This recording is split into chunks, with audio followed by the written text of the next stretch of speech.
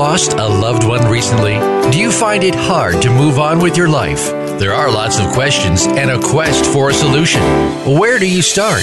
Welcome to From Morning to Morning with your host, Rabbi Mel Glazer. Rabbi Mel and his guests are here to guide you through the different stages of grief and help you heal from your loss. You'll come away with a much better understanding of how you can move forward. Now, here's Rabbi Mel. Well, good evening, everyone. Rabbi Mel is back. The world is all good again. You missed me. I know. I missed you, too. I have a wonderful guest this evening, Isabel Stenzel Burns. I want to read you a little bit about who she is and what she does. I know that every time there's a show, you get a bio of the guest. I wonder if anybody reads them. I don't know, but I'm going to read it anyway.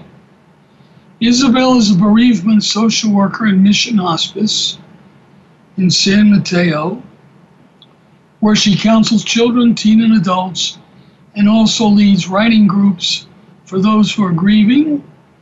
Isabel has also worked with chronically ill children and families for many years at Lucille Packard Children's Hospital. Isabel and her late twin sister Anabel published their memoir, The Power of Two, A Twin Triumph Over Cystic Fibrosis, which inspired the creation of a documentary film of the same title. Isabel has been a longtime advocate for cystic fibrosis and organ donation awareness. Isabel has lectured around the country on topics such as living well with illness, therapeutic writing, end-of-life issues, and organ donation, including a TEDx Stanford talk in 2014. She lives with her husband, Andrew, in Redwood City, California. Isabel, welcome to Morning to Morning. Thank you very much, Rabbi Glazer. It's great to be on the show. Well, it's good to have you, and I'm very impressed by your life. Thank you. I mean, I think you're a pretty strong woman. As we talked right before the show, I am reading Isabel's book, The Power of Two, which you should all read. You should go to Kindle or Amazon or whatever you want to do, and you should buy a copy, and it's mesmerizing. Thank you. You're welcome. I mean it. It's mesmerizing because here you get two little kids who are twins and they're sick from the day they're born. There hasn't been a day in their lives when they haven't been sick. And Anna, her twin sister, died of cystic fibrosis. And if it was me, I would have given up. I just would have given up. I would have said, well, that's what's going to happen to me, so I'm going to give up. But thank God Isabel did not give up, and she's active, and she's happy. And how's your cystic fibrosis these days? What's going on? Well, thankfully, knock on wood, I'm doing really well. I actually received a lung transplant 12 years ago, and my sister had a lung transplant 13 years before she died. So she actually didn't die of cystic fibrosis lung disease, but unfortunately she developed bowel cancer, which is slightly related to cystic fibrosis. But thankfully I'm doing really well. I'm working 4 days a week and extremely active, I'm physically fit, and I take good care of myself. I do what my doctor says, and so far so good. I'm really blessed. Well, you sound great. Thank you. I have lots of questions, many of which I will ask, many of which we're going to run out of time before I can ask. Right. But you remember back when you were a kid and you and Anna were going through this. Did you think you were going to die of cystic fibrosis? Most definitely. I think when you can't breathe that sensation of shortness of breath is automatically anxiety-provoking. And also, when we were in the hospital as children, we actually knew other kids with CF, and one day their rooms would be empty. And so we witnessed firsthand that kids with cystic fibrosis died. We also went to a summer camp, and we would go back the following year, and a number of kids did not come back. So from a very early age, even before the age of 10, we recognized that death happens, and kids with this disease happen, and kids with this disease die, and that same sort of result would happen to us. And so we had to prepare at a very young age for death. As a lot of times, maybe in textbooks and academic settings, like there's discussion of kids not being fully aware of mortality, but I think from a personal experience standpoint, I was very aware of the fact that my life would be finite. And in many ways, I think that helped me, because I decided, I think I was about 6 years old when I said to myself, I went to Seattle when I was 6 years old, and I remember saying, this is my first airplane ride, and it could be my last, so I better enjoy this trip as much as I can.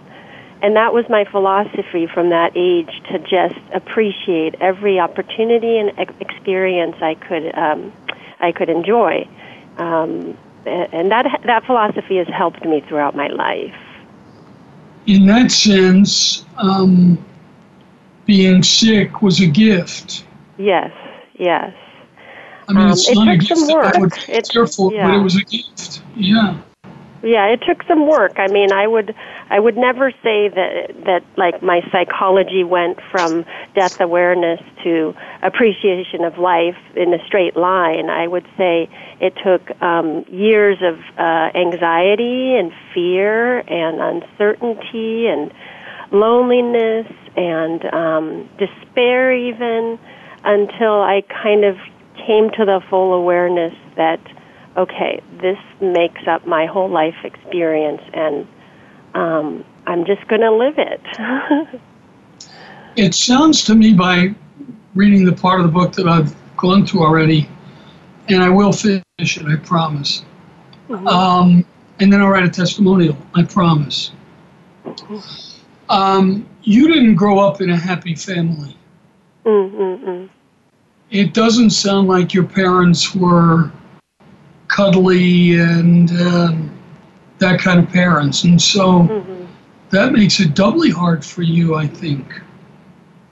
Yeah, I mean, one of the goals of writing was to document what it was like to live with cystic fibrosis, but I also wanted to show that a family is a family, and so my parents came together. My dad is from Germany, my mother is from Japan. They came from very different cultures, and they never even knew what cystic fibrosis was, and so they were forced to kind of cope with not only raising children in a foreign country, but suddenly being thrown into the medical world and having to navigate the medical community and even the medical language.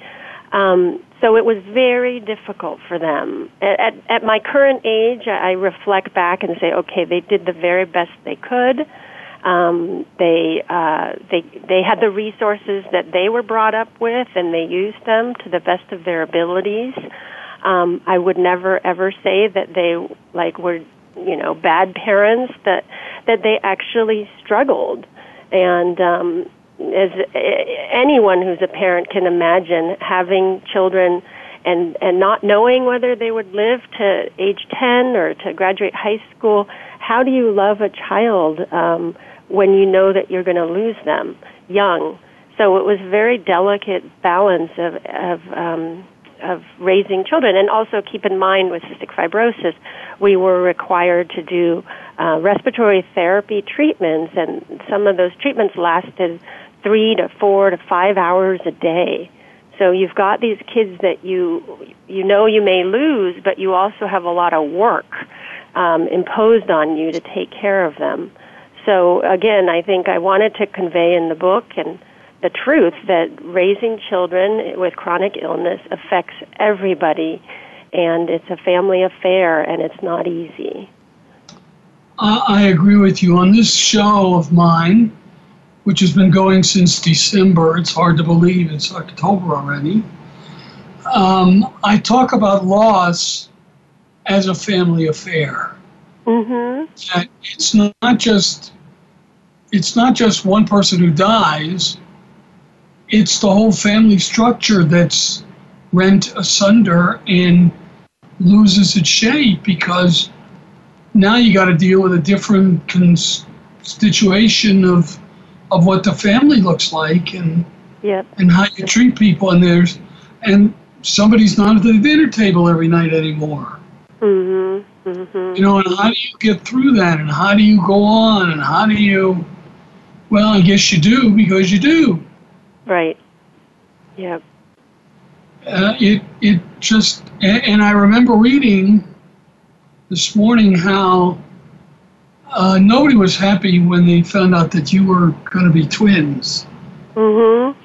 It was not particularly good news, Right.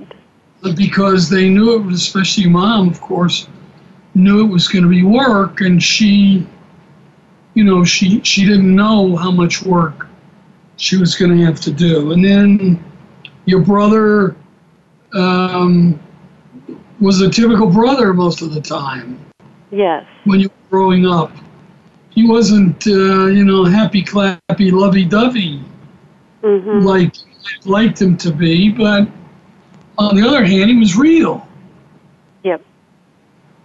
Yep. My brother is 18 months older than us, and you can imagine as a toddler when all of a sudden he has baby twin sisters, and all the passerbyers are giving us attention and saying how cute we were. That took attention away from him.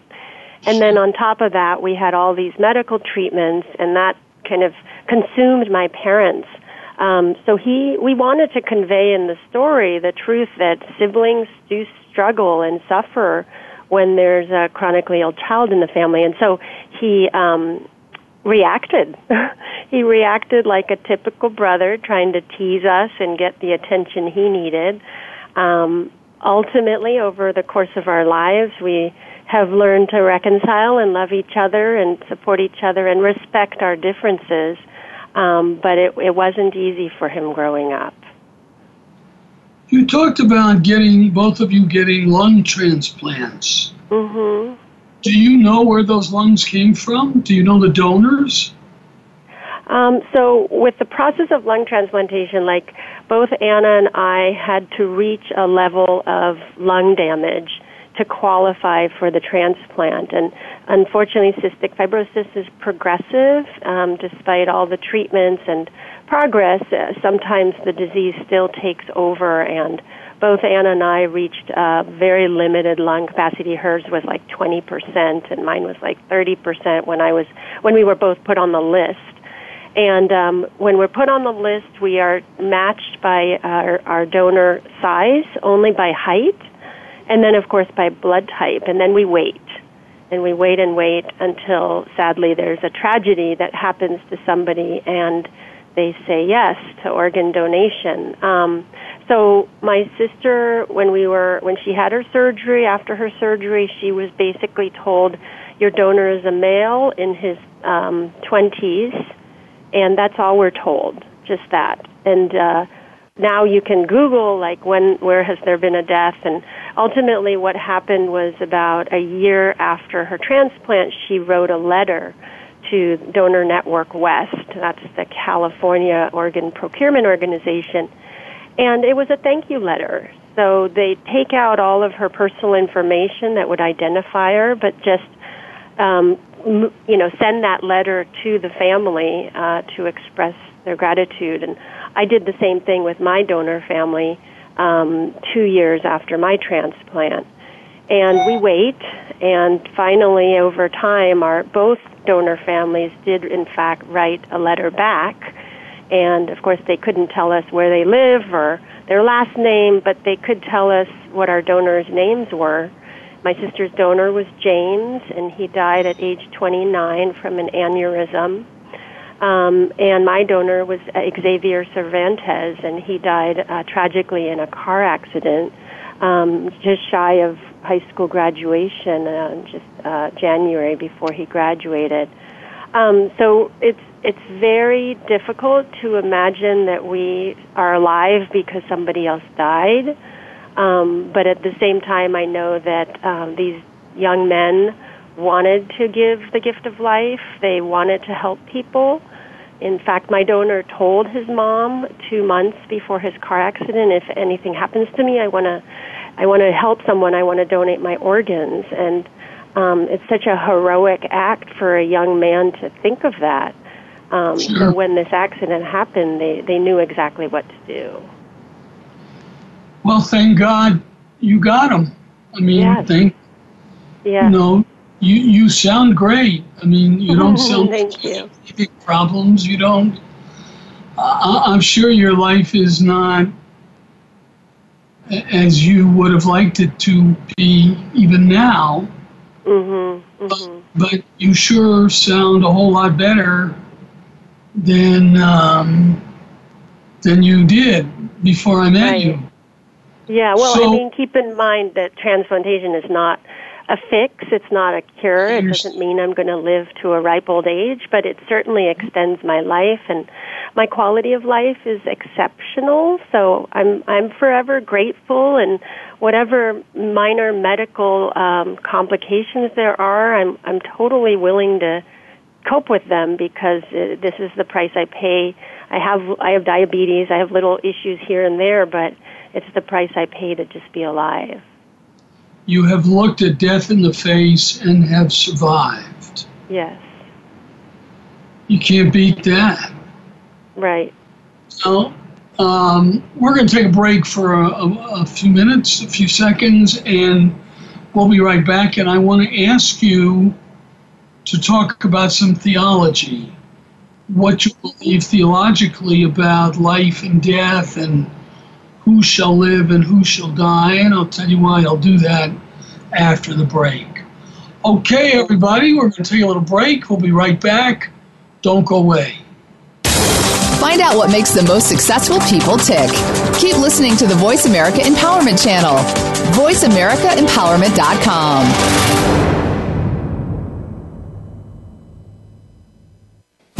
Believe it or not, the Bible talks a lot about grief and healing and can be a powerful source for us to move forward. For example, after Moses led the Israelites out of Egypt where they'd been slaves, they wandered in the desert for 40 years before God would let them into the Promised Land.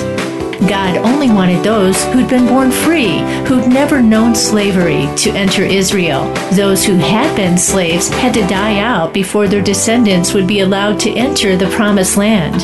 Find out more in Rabbi Mel Glazer's award-winning book, And God Created Hope. Available at Amazon and in Kindle format. When you're wandering after a life loss, you're really wandering in two directions at the same time. Part of you wants to go back, and part of you wants to go forward. That was also true of the Israelites when they were wandering in the desert with Moses. They didn't want to go back to being slaves, of course, but they did want to go back to the familiarity of home in Egypt. It was predictable and known, and they were afraid, like everyone is, of the unknown. Find out more in Rabbi Mel Glazer's award-winning book, A GPS for Grief and Healing, available at Amazon and in Kindle format. Success starts here. VoiceAmericaEmpowerment.com. It's your world.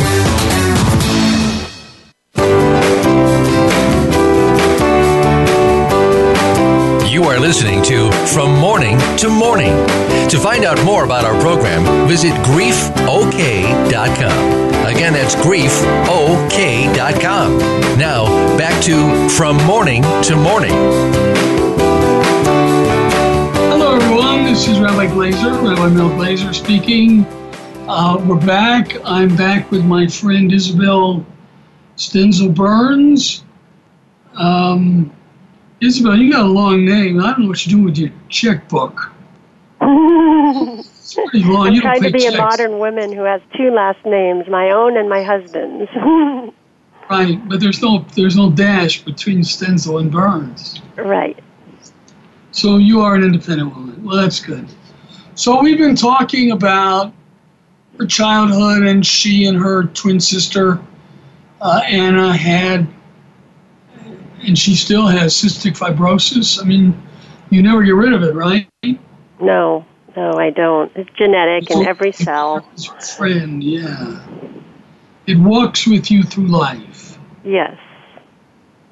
I can't even imagine. One of the things that I like to say is that we only learn anything about ourselves by how we deal with the losses in our lives. And I give some examples like birthday parties, which are nice, you get presents, but you don't learn anything about your life. It's nothing really in the great scheme of things. I mean, even weddings are nice, they're beautiful, and you hug your husband and you go party and you go on a vacation and whatever, and and you're happy. I'm not sure you learn real tough stuff about your life like you have. Mm-hmm. So one of my questions to you, Isabel, is what have you learned about yourself? We've talked about Anna's death, and your illness were in a sense a gift because you learned about life. So talk a little bit, if you would, about what you've learned about yourself. Mm-hmm.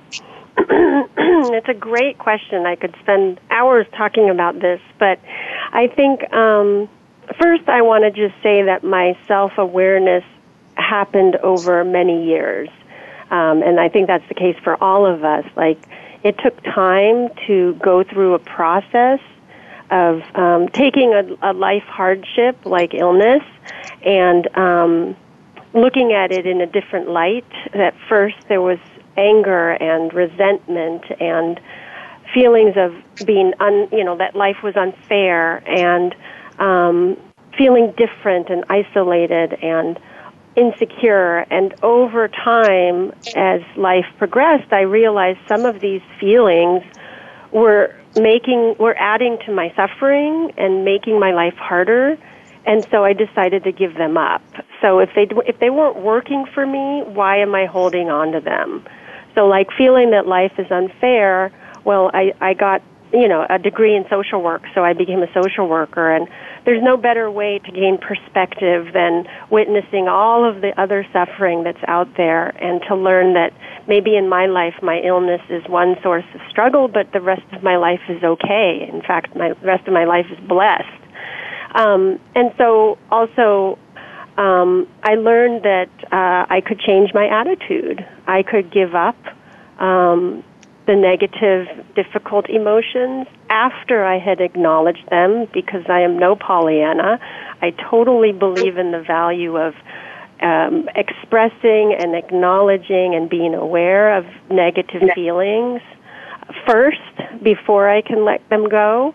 I learned that I'm a very strong person, and that, again, I feel that this disease and these challenges have happened for a greater reason. My illness taught me to focus on other people, ironically. So it's, again, part of that perspective building is that I became a volunteer for the cystic fibrosis community. And what it did was it helped me feel needed and helped me feel like I had something to offer, even though I was a disabled, sick woman. Normally I felt useless, but I could contribute in ways to this specific community because of my life experience. And I think I learned gradually that I could choose to, maintain an attitude of gratitude, to feel that even though my health was poor most of my life, that I'm so incredibly grateful for the experiences I've had in the cystic fibrosis community or in the transplant communities.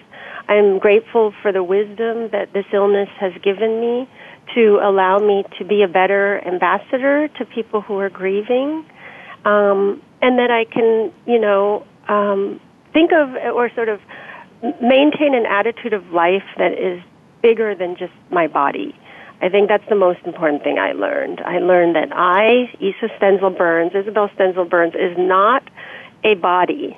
I am a spirit, a soul, a personality, and my body will age and get sick and die, and that I believe that I am a force greater than this vessel.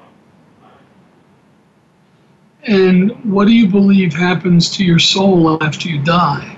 Or, that's another way of asking, what happened to Anna's soul after she died? Right, that's a great question, and actually I don't even know if I have an answer for that, but I can share that when I had my transplant, I actually was in respiratory failure. So over the course of days, I just could not breathe anymore. My lungs were failing. I was on 10 liters of oxygen, which is a very high amount. I couldn't even brush my teeth because I couldn't breathe. And gradually I faded. Everything became dark. But then I had this very strong spiritual epiphany at a time where my oxygen saturation was extremely low, and I basically coded. So I stopped breathing. But so what happened to me was I had this sensation of ecstasy, this pure, extraordinary joy, kind of like I was on top of a roller coaster about to go down, and that exhilarating feeling came to me.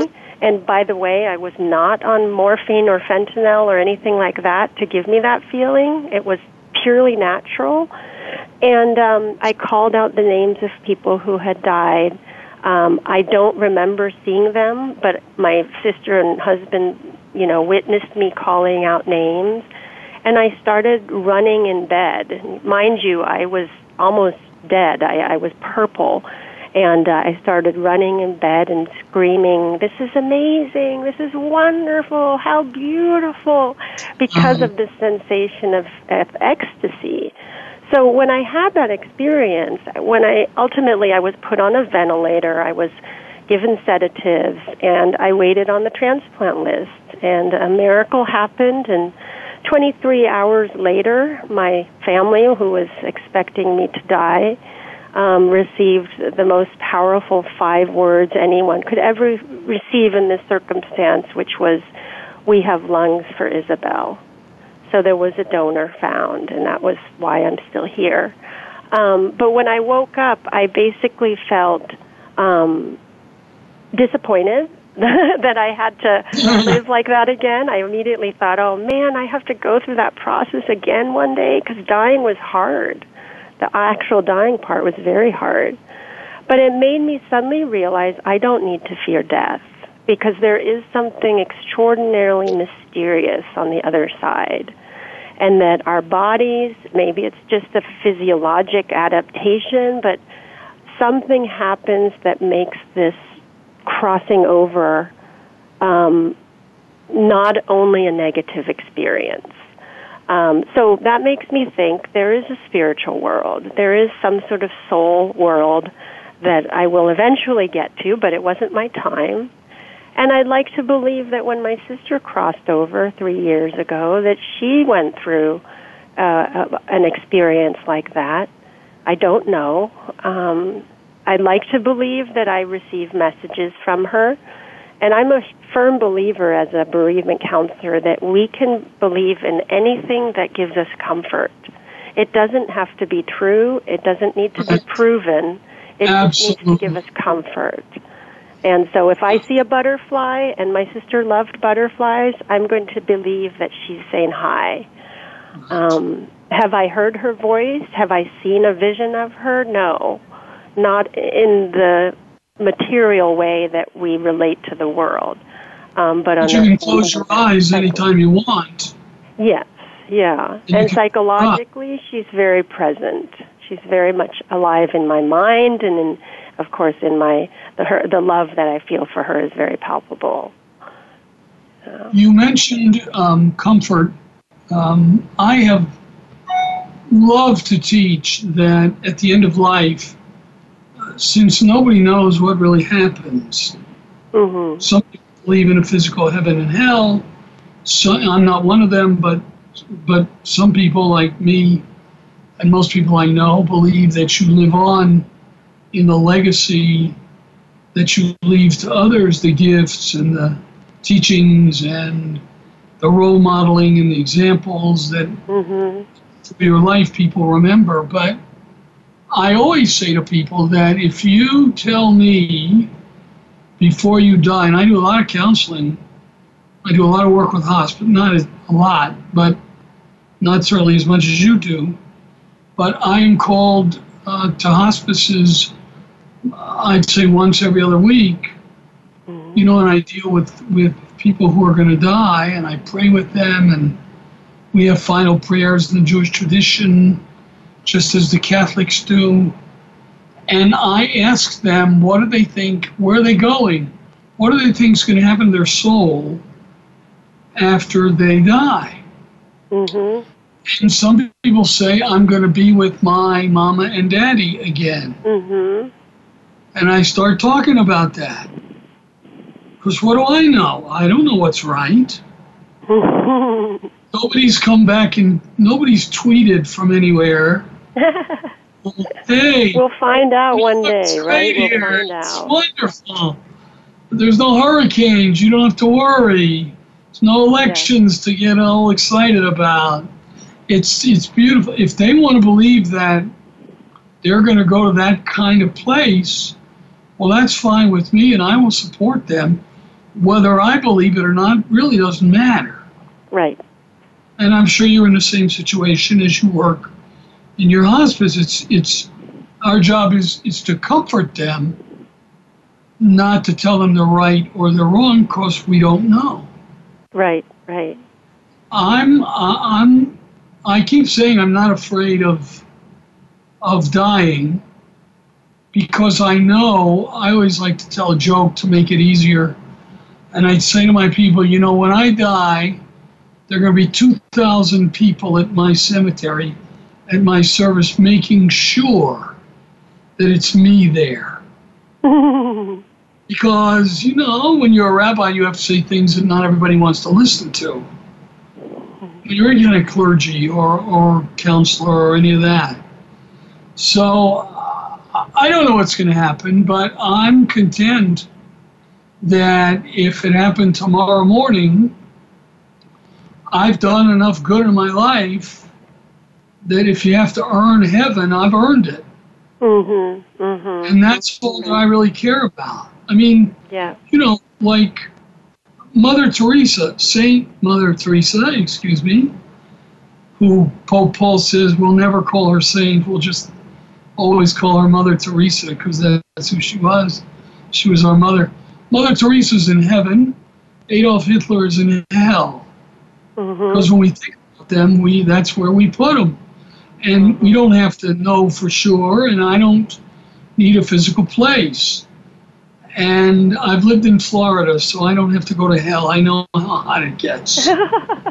It's okay. You know, I'm working on air conditioning, but it's going to take a long time to do that. So I'm with you. I believe the job is to comfort people and make them feel comforted. I can well imagine that since you have gone through what you have gone through, when you walk into a hospice or hospital room, people immediately feel better just seeing you. Well, I don't know about that. I have to just, you know, remind the listeners and you that I'm a human being, and so I haven't gone through anything unique, because at some point, whether we want to hear this or not, we're all going to have to face some sort of physical inconvenience, which could be as minor as needing eyeglasses to as major as having a serious life-threatening illness, and we're all going to have to adapt to when our bodies don't work.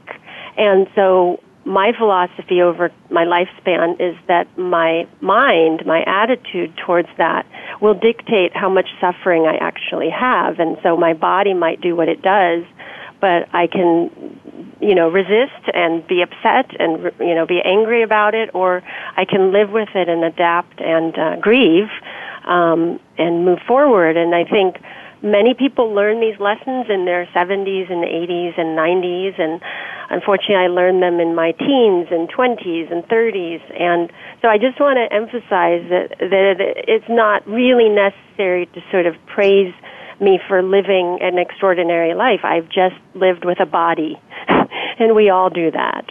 Right, but I'm saying that because of what you have lived with and survived, you're a whole lot more compassionate, and that compassion comes out.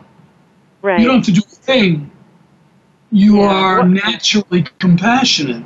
Yeah, I think one of my philosophies of life, my universal truths, is that I am not just me. I am a product of hundreds of doctors who did their best to keep me alive, of nurses who took care of me and gave me medicines, of teachers who accommodated my special needs, of counselors who helped me, maintain a good attitude, of my family who, paid for my housing and supported me during all of the roller coaster ride.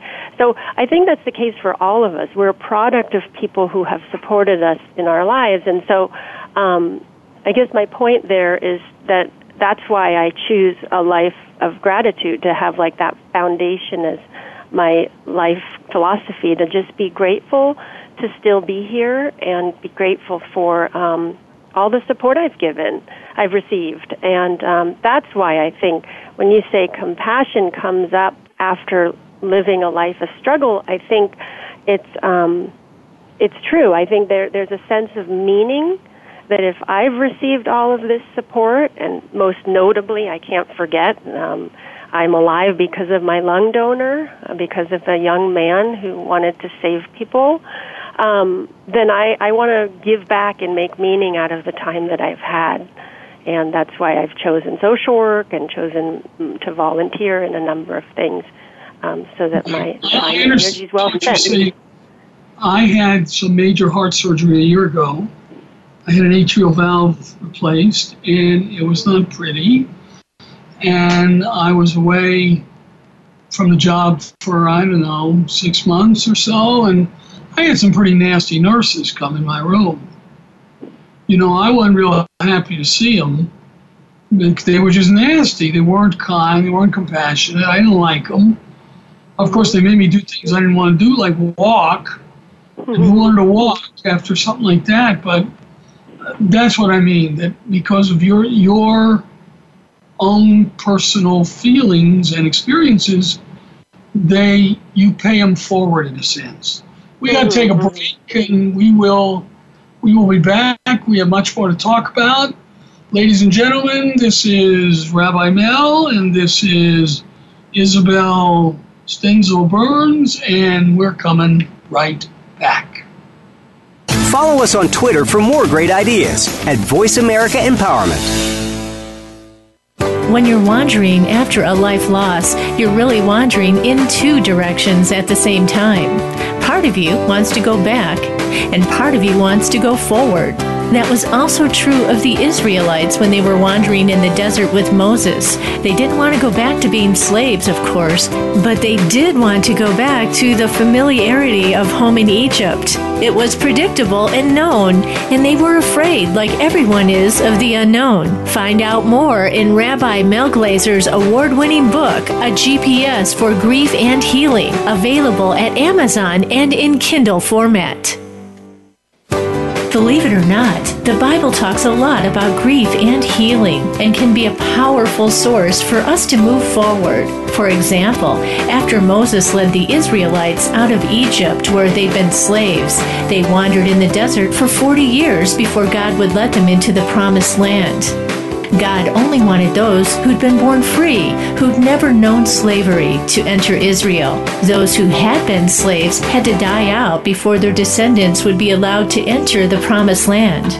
Find out more in Rabbi Mel Glazer's award-winning book, And God Created Hope, available at Amazon and in Kindle format.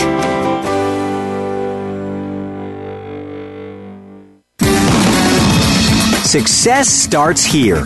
VoiceAmericaEmpowerment.com. It's your world.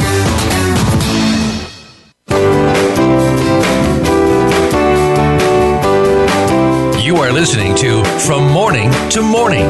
To find out more about our program, visit griefok.com. Again, that's griefok.com. Now, back to From Morning to Morning. Hi, everyone. Rabbi Mel back with my friend Isabel Stenzel Burns. And she is a survivor of cystic fibrosis.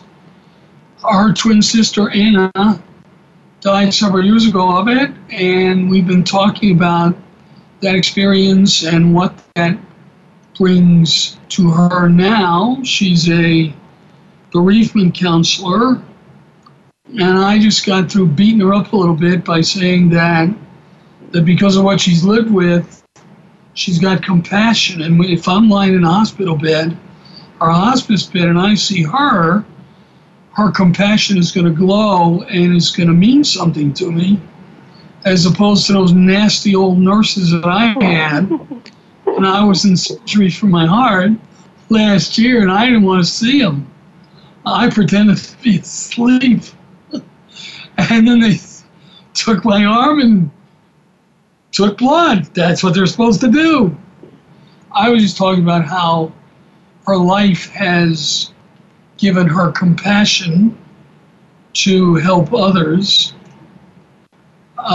because of what she's lived with. And I said that I could well imagine that when she walked into a room where somebody was dying, that person would feel more comfort because of what Isabel gives off from her own life experience.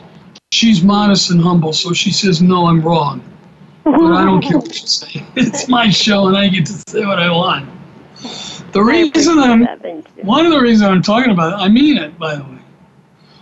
Because I don't know if I could, I've been doing death for 45 years.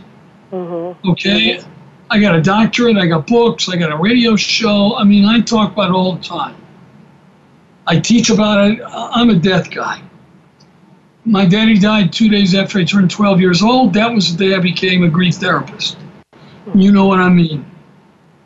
So, the reason I'm talking about it is because we Jews have just finished the New Year's festival, Rosh Hashanah, and these 10 days, next 10 days, lead us to the holiest day on the Jewish calendar, called Yom Kippur, the Day of Atonement, or as I like to say, the Day of At-One-ment, where we ask God to forgive us for the sins that we have committed against God and against each other. And I've talked about that a lot in terms of saying goodbye to people who are dying and making peace and laying them gently down and one of the most important prayers that we say on Yom Kippur, it's a poem that was written hundreds of years ago, and it mentions who shall live and who shall die, who shall be old and who shall be young, who shall be born and who shall suffer, etc., etc. And I always tell my congregation, when we get to the who shall live and who shall die part, that every year, and I've been here 10 years in Colorado Springs, I look at my congregation and I see empty seats, and I know why they're empty, because I buried most of them. And so it's true, people are going to live and people are going to die. Now, some of us take that theologically, that God is in charge of our lives, and whatever happens because God wants it to happen. I don't necessarily believe that, but on the other hand, here I am in Colorado Springs, and I'm an East Coast guy, born in Atlanta, and spend most of my time in pulpits on the East Coast, and here I am in the middle of nowhere, in the Midwest. Well, maybe that was God's decision. Who knows? maybe you married the guy you married because you were supposed to marry him. Mm-hmm. I don't know. What do you think about that business? Well, I think that's a source of, some controversy, because I don't think God is the type of God who would say, okay, you are going to be born with an illness like cystic fibrosis that gives you unquantifiable pain and suffering. I don't think that's the kind of God we have, but that's my opinion. I do believe that God is someone I can call on for support and comfort and guidance and wisdom and faith. So that's kind of like Rabbi Harold Kushner, right? The Why Bad Things Happen to Good People, that God helps us find meaning in struggle, and that we can find comfort in His guidance, His or her guidance.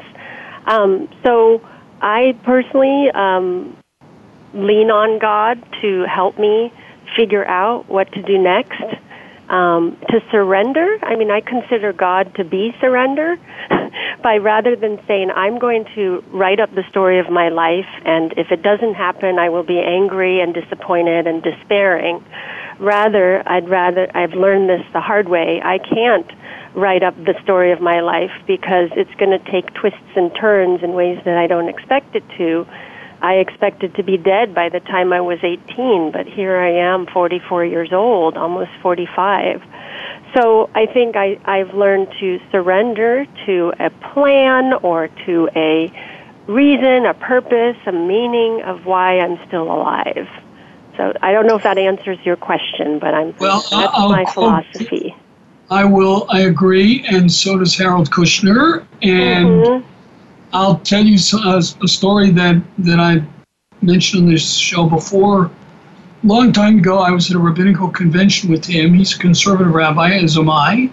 We were ordained at the same seminary in New York, the Jewish Theological Seminary, and we were at a rabbinic conference, a convention, and he was our guest speaker. And he's unbelievable.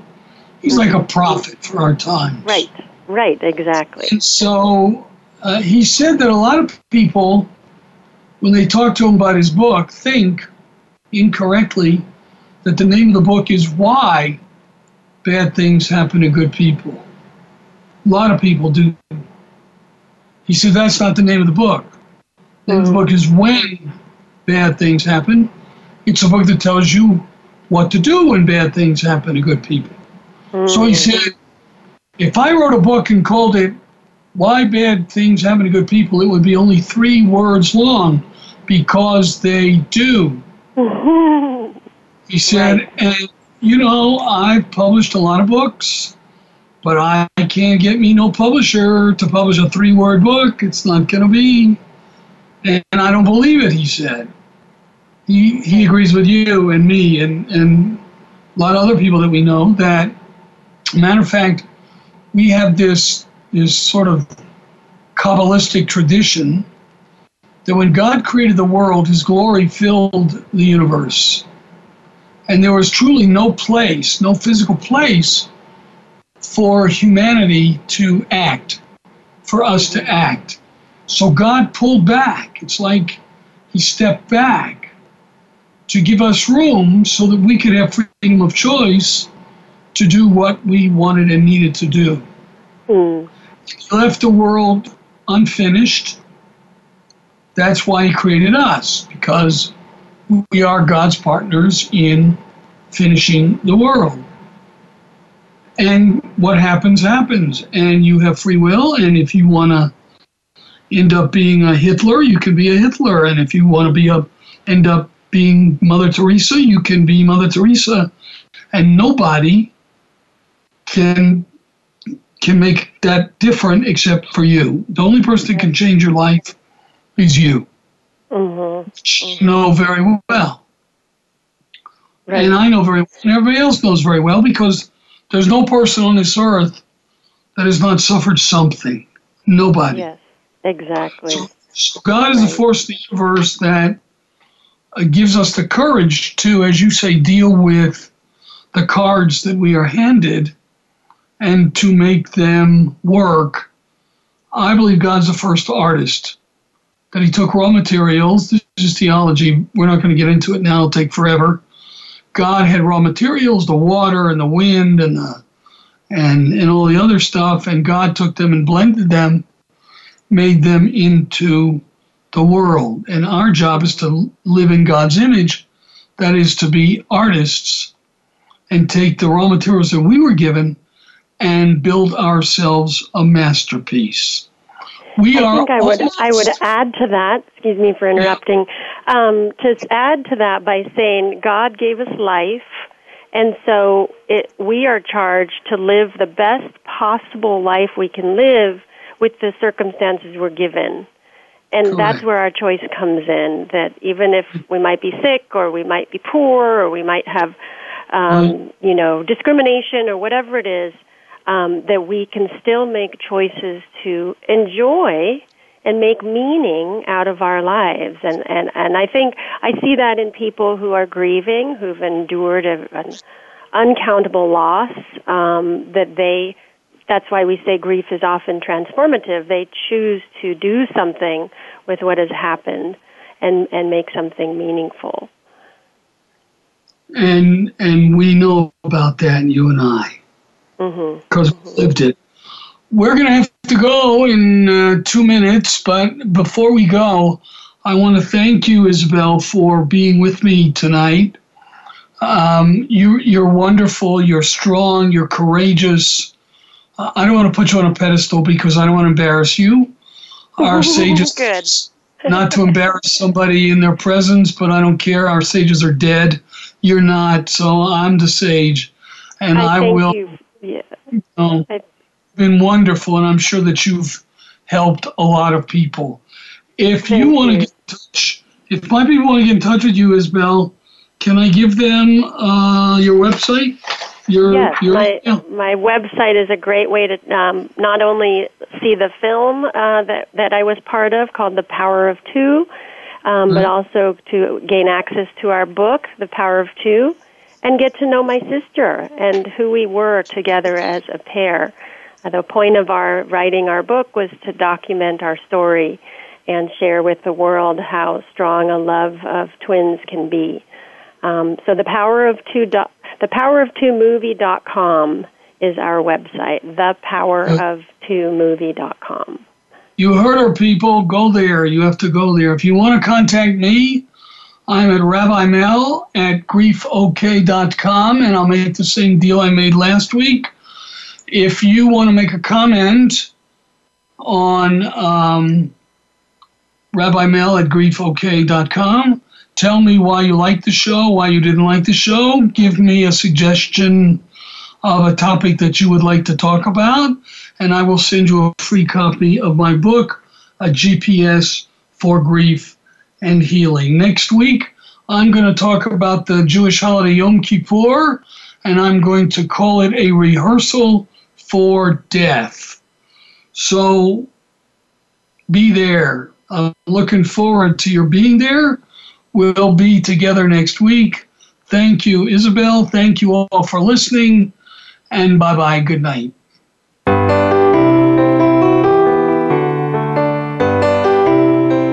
Thank you again for joining Rabbi Mel Glazer for From Morning to Morning. Please tune in again next Thursday at 8 p.m. Eastern Time and 5 p.m. Pacific Time on the Voice America Empowerment Channel. We're wishing you strength and hope in the next week.